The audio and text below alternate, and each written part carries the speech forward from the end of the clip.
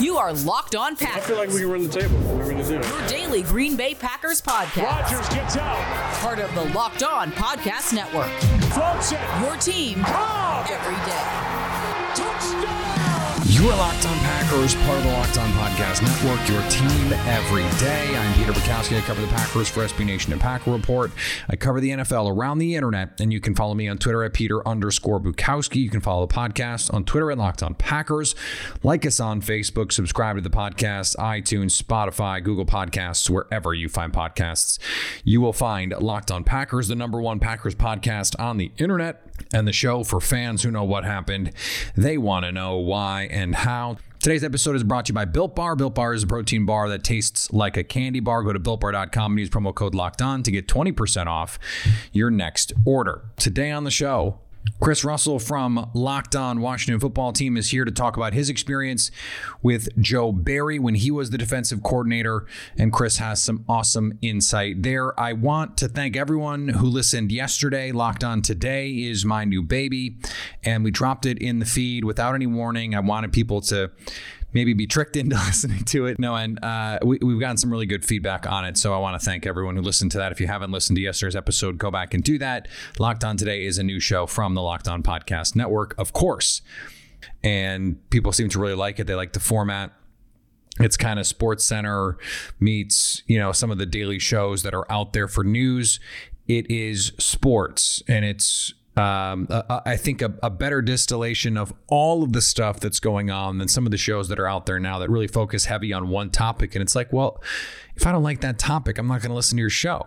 This is for, let's say, a Packers fan. Maybe you are one. I don't know. I would assume.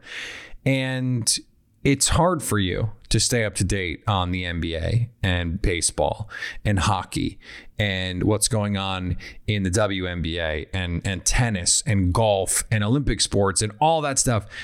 This gets your day going right.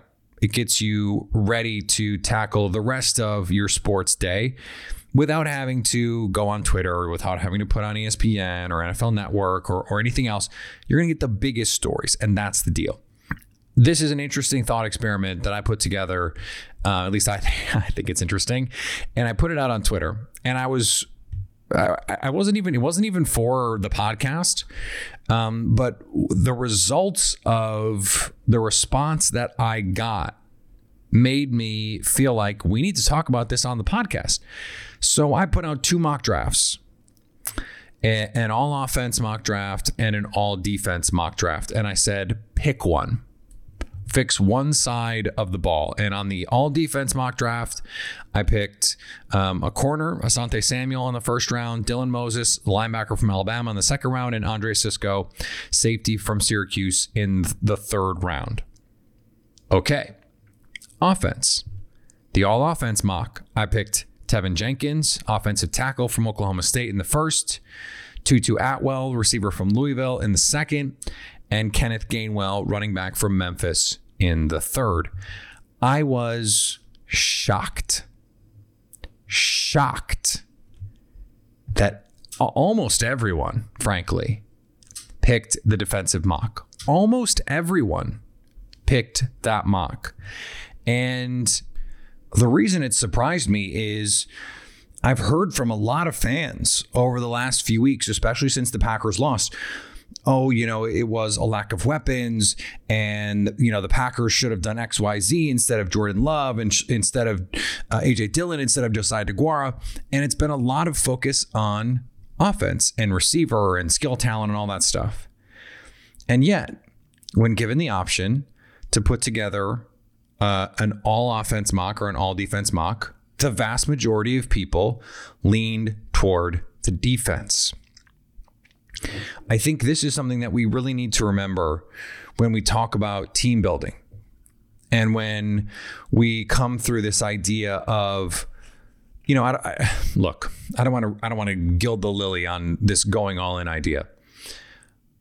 Something that I have really harped over the years, and not just on this podcast, but in things that I've written and Twitter and people who know me, that building a defense is as much a part of providing a quarterback with weapons as receivers, tight ends, running backs, offensive line. And moreover, when you look at Tom Brady's career, he's almost never not had really good defense. And this was another example of a Super Bowl win that was presented almost entirely because the defense played outstanding. The Bucs scored 31 points. They didn't need 31. They needed 10. Okay? And if you go back and you look at points required to win, Aaron Rodgers in the playoffs has always needed 30 plus. And sometimes he's gotten 30 plus and he needed 40. It is certainly the case that the Packers against the Bucs in the NFC Championship game didn't score in the second half in back-to-back drives where they had interceptions and they had a chance to go tie or take the lead. That is undoubtedly true, and some additional offensive firepower probably helps them get into the end zone in those situations.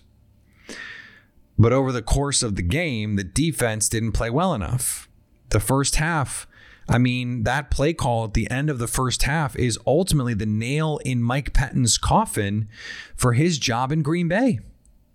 I mean, there's really no two ways about it, because the defense in the second half played pretty well. It was that touchdown that was the moment that Green Bay could not overcome, because it was that score that ultimately provided the decisive points. Green Bay scored enough, if the Bucs get to 24, hey, Green Bay's in great position. But that touchdown is a huge problem. It's a huge problem. It's that one play. It's that one position that you get into. And it can be the difference between winning an NFC title game and losing an NFC title game. And when you look at what the Bucs were able to do, it's not just the linebackers, it's the front. They had the extra pass rusher. When they got Vita Vea back, that was everything. You have JPP, you have Shaq Barrett, you have Ndamukong Suh. You get Vea back and all of a sudden you're unblockable. You add Devin White as a blitzer who's incredible. You get Carlton Davis and Jamel Dean in the second round. If Josh Jackson is Jamel Dean, he's playing over Kevin King and they win. I mean, sometimes it is that easy. Now, that's not how this works, obviously. But this is, I think, something that we have to keep in mind when we're looking at off seasons and evaluating off seasons. 2 years ago, Green Bay spent a ton of money on pass rushers and on Adrian Amos. And they made the defense a lot better. And they the year before that, they had gone all in. Josh Jackson, Jair Alexander, Oren Burks. Well, one of those players is freaking awesome, and the other two can't get on the field. Well, when you have an all-pro caliber player as one of them, that's a big hit. And then you created the extra first-round pick that got you Darnell Savage. The next year, he is someone who genuinely could be an all-pro. That's how good he is. So now that's your basis. You are, maybe one more defensive playmaker, whether it's a defensive lineman who can rush the passer, whether it's a linebacker who can affect the game in the passing game, or who is an expert. Devin White is not a great cover linebacker. In fact, has been lost for large parts of his NFL career over the last few years. Even this year, when he was terrific as a blitzer, terrific as someone who's fitting the run and coming downhill and playing sideline to sideline with his hair on fire. He was great doing that. In coverage, you can take advantage of him. Levante David is a much better cover linebacker than Devin White right now. You don't need someone who can do all three of those things. Green Bay, if they got a Desmond Bishop type, a downhill guy who was a consistent threat as a blitzer, that's someone you have to account for. They're just one guy short on defense. And maybe it's Rashawn Gary, because his ceiling is unlimited. And maybe he can become, in this defense, someone who can consistently beat one-on-one blocks and become a force rushing the passer, just running through people. We'll see. We don't know what that's going to look like right now. In the draft, if you can find another overhang defender, we talked about this earlier in the week, whether it's a safety, whether it's a linebacker, someone who can run, or someone who can affect the passer in some way, whether it's in coverage or as a blitzer, that guy is incredibly valuable. If you can add another DB, someone who can help Darnell Savage not have to always play deep, who can help Adrian Amos not have to always play deep, or have to not always play in the box. You want to be able to have multiple guys. I mean, some people were like, hey, why would you draft a safety in some of these mocks that you're doing? And it's because 3 safeties is probably going to be the base defense for this team. Especially if, your nickel corner doesn't show some more improvement. So that's just something that I think we have to keep into consideration here. If the Packers go out and have a draft like a lot of you seem to want, that is all defense, we can't also then after come on and say, well, they didn't do anything to help Aaron Rodgers. Yes, they did. Yes, they did.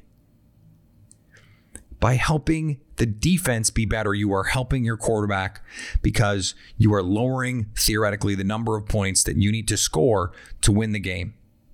That's what Tampa did this year for Tom Brady in a lot of cases. It's what they've done his entire career. And it's why he's won so many games in large part. He's a great quarterback, no question. But his defenses have made it easier for him to win these games.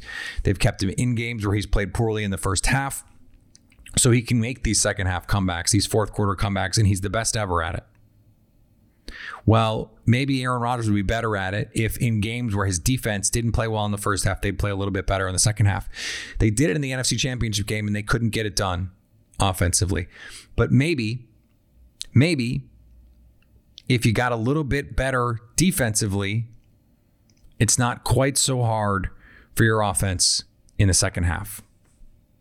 Today's episode is brought to you by Built Bar. Built Bar is the best tasting protein bar ever. It's the protein bar that tastes like a candy bar. They've got a new flavor. I can't tell you what it is yet, but it is unbelievable. They sent me a box. I was floored, blown away legitimately by just how good they were. And they've got so many great flavors: salted caramel, double chocolate, peanut butter brownie. They're all 100% covered in chocolate. They're soft and easy to chew. And they're great for someone who's worried about their health. Some people are fine just putting whatever in their body. I'm not. I try and worry about that stuff. Sometimes I'm more diligent about it than others. These bars, low calorie, low sugar, high protein, and high fiber. Plus, right now, when you use the promo code LOCKEDON, you'll get 20% off your next order. That's promo code LOCKEDON for 20% off at BuiltBar.com. All right, let's get to our conversation with my friend Chris Russell. He is the host of Locked On Washington Football Team. He also does a bunch of other things, does local radio in the DMV. And so you can find a lot of what he does if you're looking for it all over the place. At WrestleMania621 is the best place to make sure you're down with all of the things that he's putting out there. Chris, thanks for coming on Locked On Packers. You got it, Peter. Thanks for having me as always.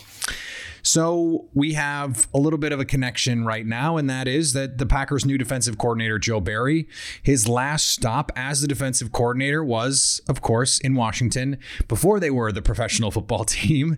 And his tenure there went over about as well as the old nickname for the team. Yeah. So this is, this is a tough one for me, Peter, because I am extremely, extremely fond personally of Joe Barry.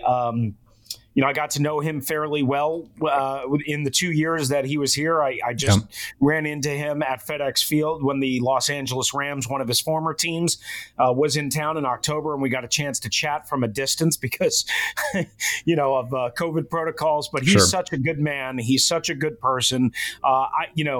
Unfortunately, I think there's going to be, just from a football sense, there's going to be some head-scratching moments and some times where, I'm sure Packer fans are going to, again, be very perplexed, confused, upset, alarmed, what have you.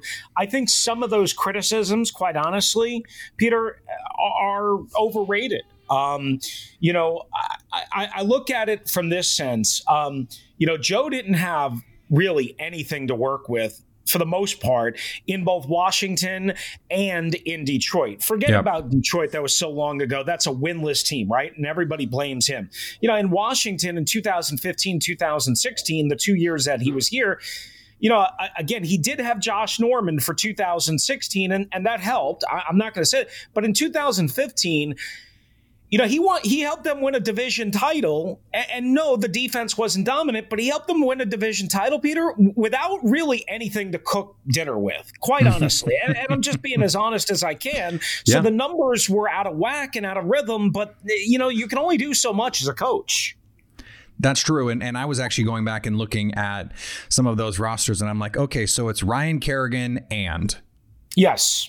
Yeah, and that's about it. Now, they tried to sign Junior Gillette. He was hurt the second he got here and never played for Joe Barry. As a matter of fact, never played in his first 2 years under contract with the Washington football team.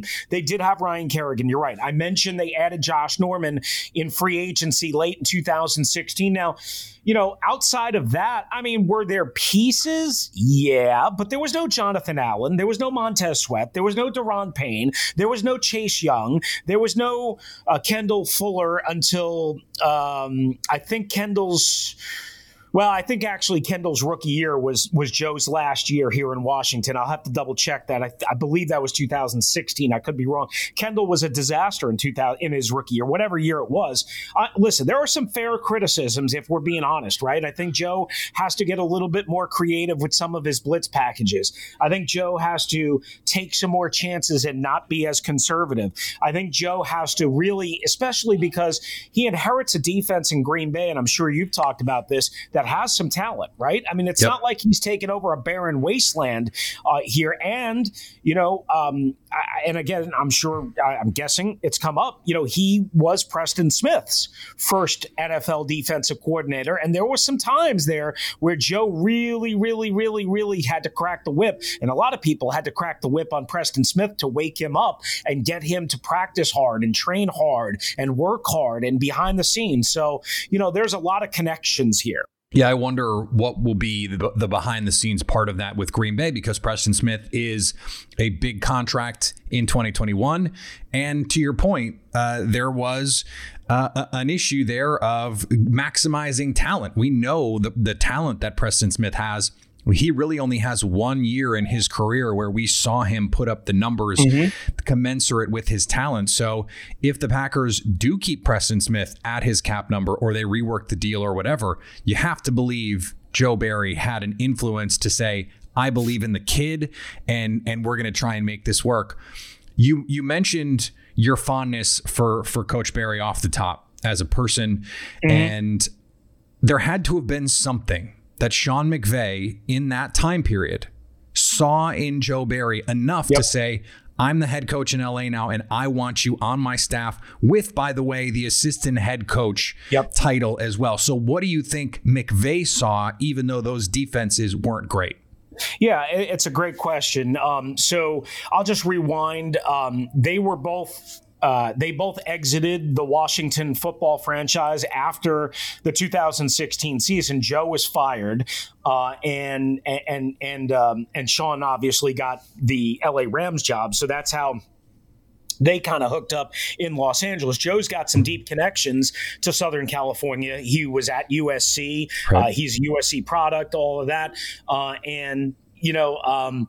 think from what I understand and what I remember, and you're going to have to forgive me because, you have, as you know, Peter, you have so many conversations with people, some things kind of mishmash together. I think Sean, going up against Joe in terms of Sean being the offensive coordinator here in Washington for Joe's 2 years and the defensive coordinator there, I think he had, respect for the structure and the soundness, if you will, of Joe's scheme and a 3-4 scheme that he was running. And it could be multiple. And obviously we know that within a 3-4 scheme At times, it looks like a 4-3 scheme anyway.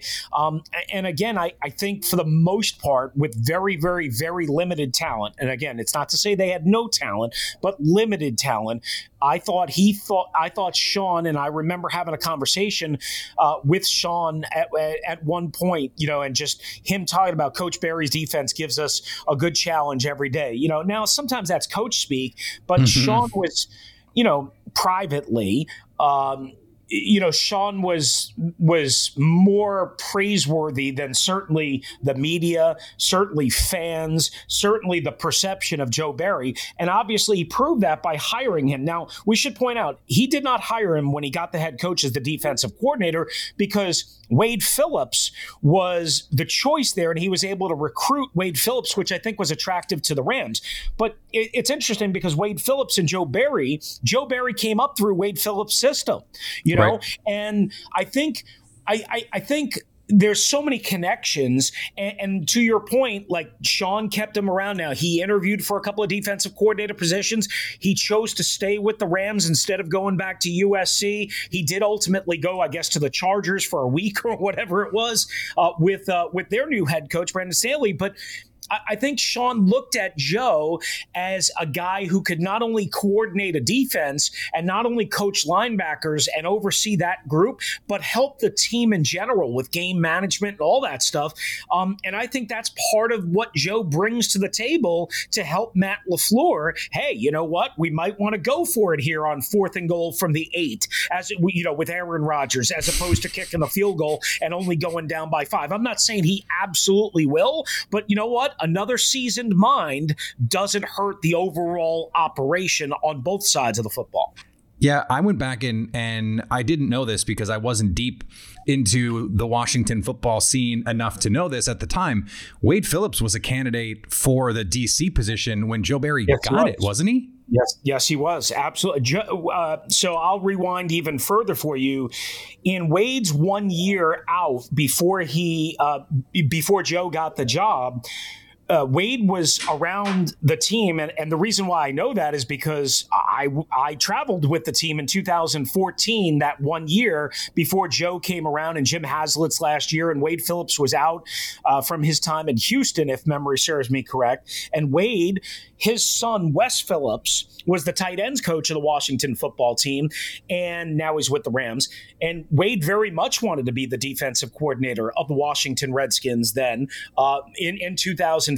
And he was around us, the organization, at the team hotel. I remember running into him in Houston and whatever. So, yeah, he absolutely wanted to be a part of that staff. And they interviewed him. And, of course, the fans wanted him real bad. Jay Gruden, then a second-year coach, wanted to go with somebody that he had a little bit of familiarity with from their time in Tampa, which became a stigma, unfortunately, Joe Barry could never overcome. And number two, maybe somebody with younger, fresher, hipper ideas. And Joe Barry was more a players relatable coach, which was kind of how Jay Gruden was. So I think Joe Barry, even though he's not a young guy, quote unquote, I think he relates well to players. I know I've spoken to many players that played under him during those 2 years, and they respect him and they like him. And here's another connection for you, Peter, that I just remembered.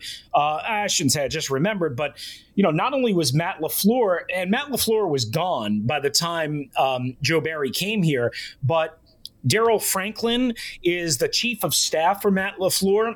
He was here during that time for a little bit when Joe Barry was here, number one.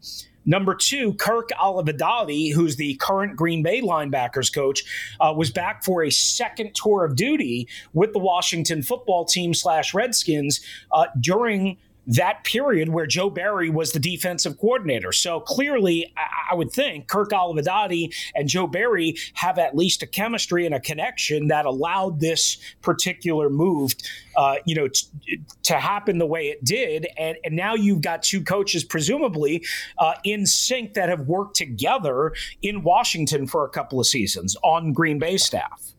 Will Blackman went on Twitter and said, he was asked about his impression of Joe Barry, and he said that Barry is passionate, and he posted this great photo of Will running down the sidelines. Excuse me. of Will running down the sidelines, and Barry is running next to him basically down the sidelines.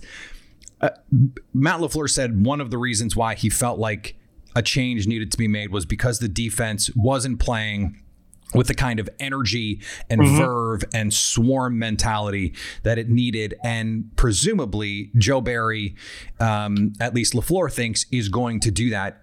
In your experience, is there evidence that you've seen that someone like Barry, who is apparently this passionate sort of high energy guy, could come in and maybe stoke the flames a little bit for this Packers defense? Yeah, I think he's going to help. Now, is he a rah-rah shish kumbah guy screaming and jumping up and down like Robert Saleh? No, he's not that guy. That's not Joe Barry. So if Green Bay Packer fans want that, that's not what they're going to get. Is he a high energy, high motor guy? Abso-freaking-lutely. Let me just say this, and again, I'm sure Green Bay Packer fans are going to get mad at me, eventually when they don't like something. This dude is a good coach. He's a good man, and I think this is a good hire.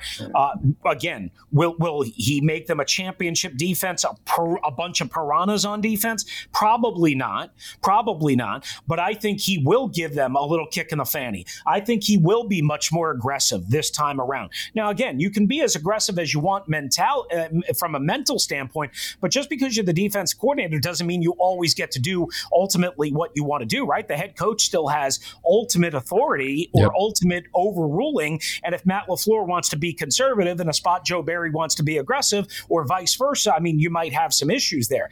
But I think juice, I think energy, I think pep, I think, kind of doing things at a more brisk pace, a little more of a high energy. Yes. I think that's what Joe Barry brings to the table. And I would also add this. Again, remember, one of the criticisms here was that Joe was not aggressive enough and he didn't gamble enough, Peter. I think by going back around for another time and working with Wade Phillips and developing a really aggressive defense in Los Angeles, and then also working with Staley, who comes in 1 year and everybody praises him, and he gets the Chargers head coaching job.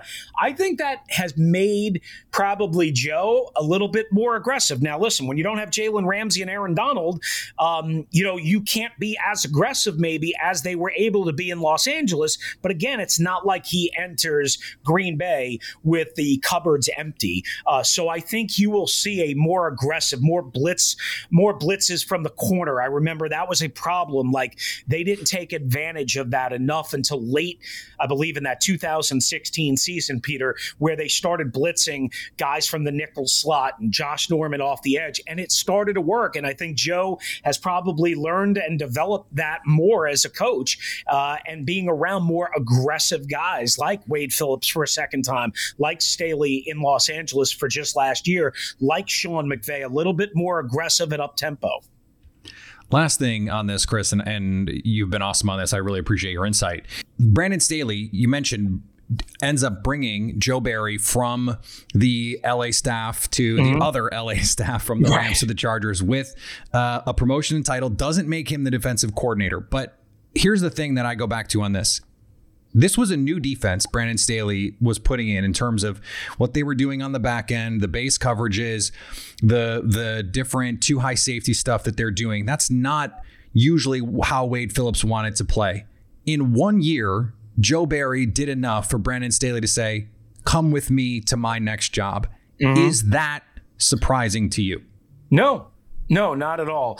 And I think it speaks highly of Joe that not only he got that invite, but Sean, again, really wanted him to stay.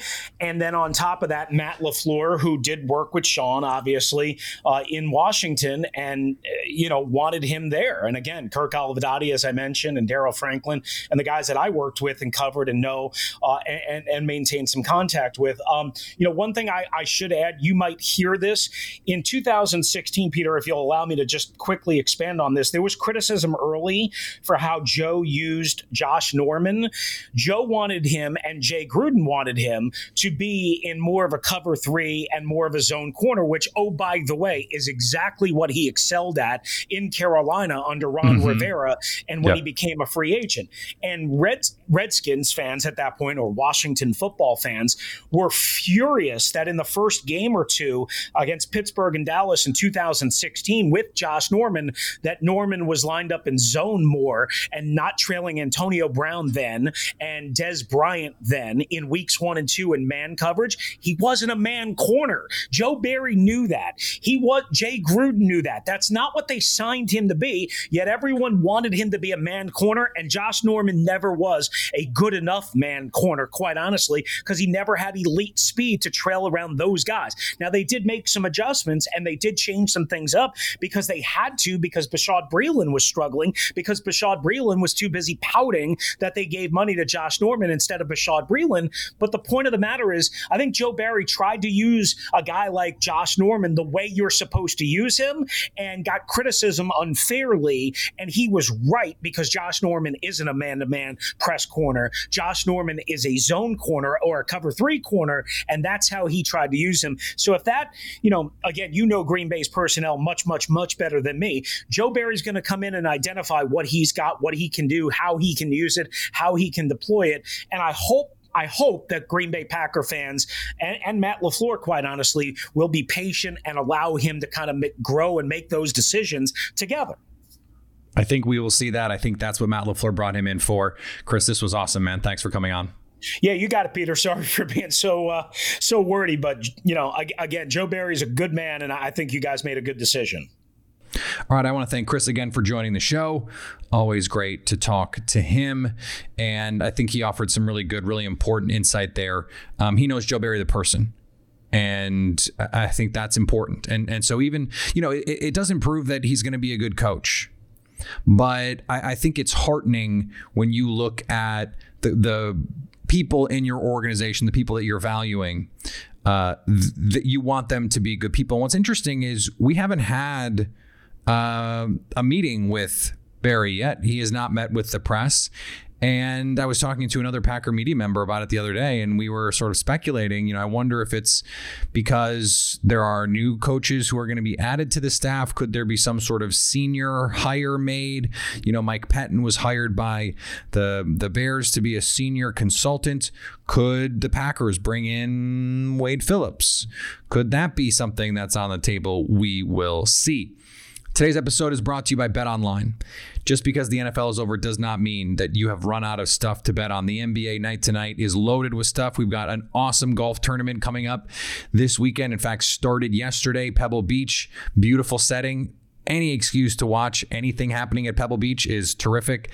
So go find something that you like to bet on and throw some money on it at betonline.ag. And right now, when you sign up for a free account and use the promo code LOCKEDON, you will get a 50% off welcome bonus. Don't sit on the sidelines anymore.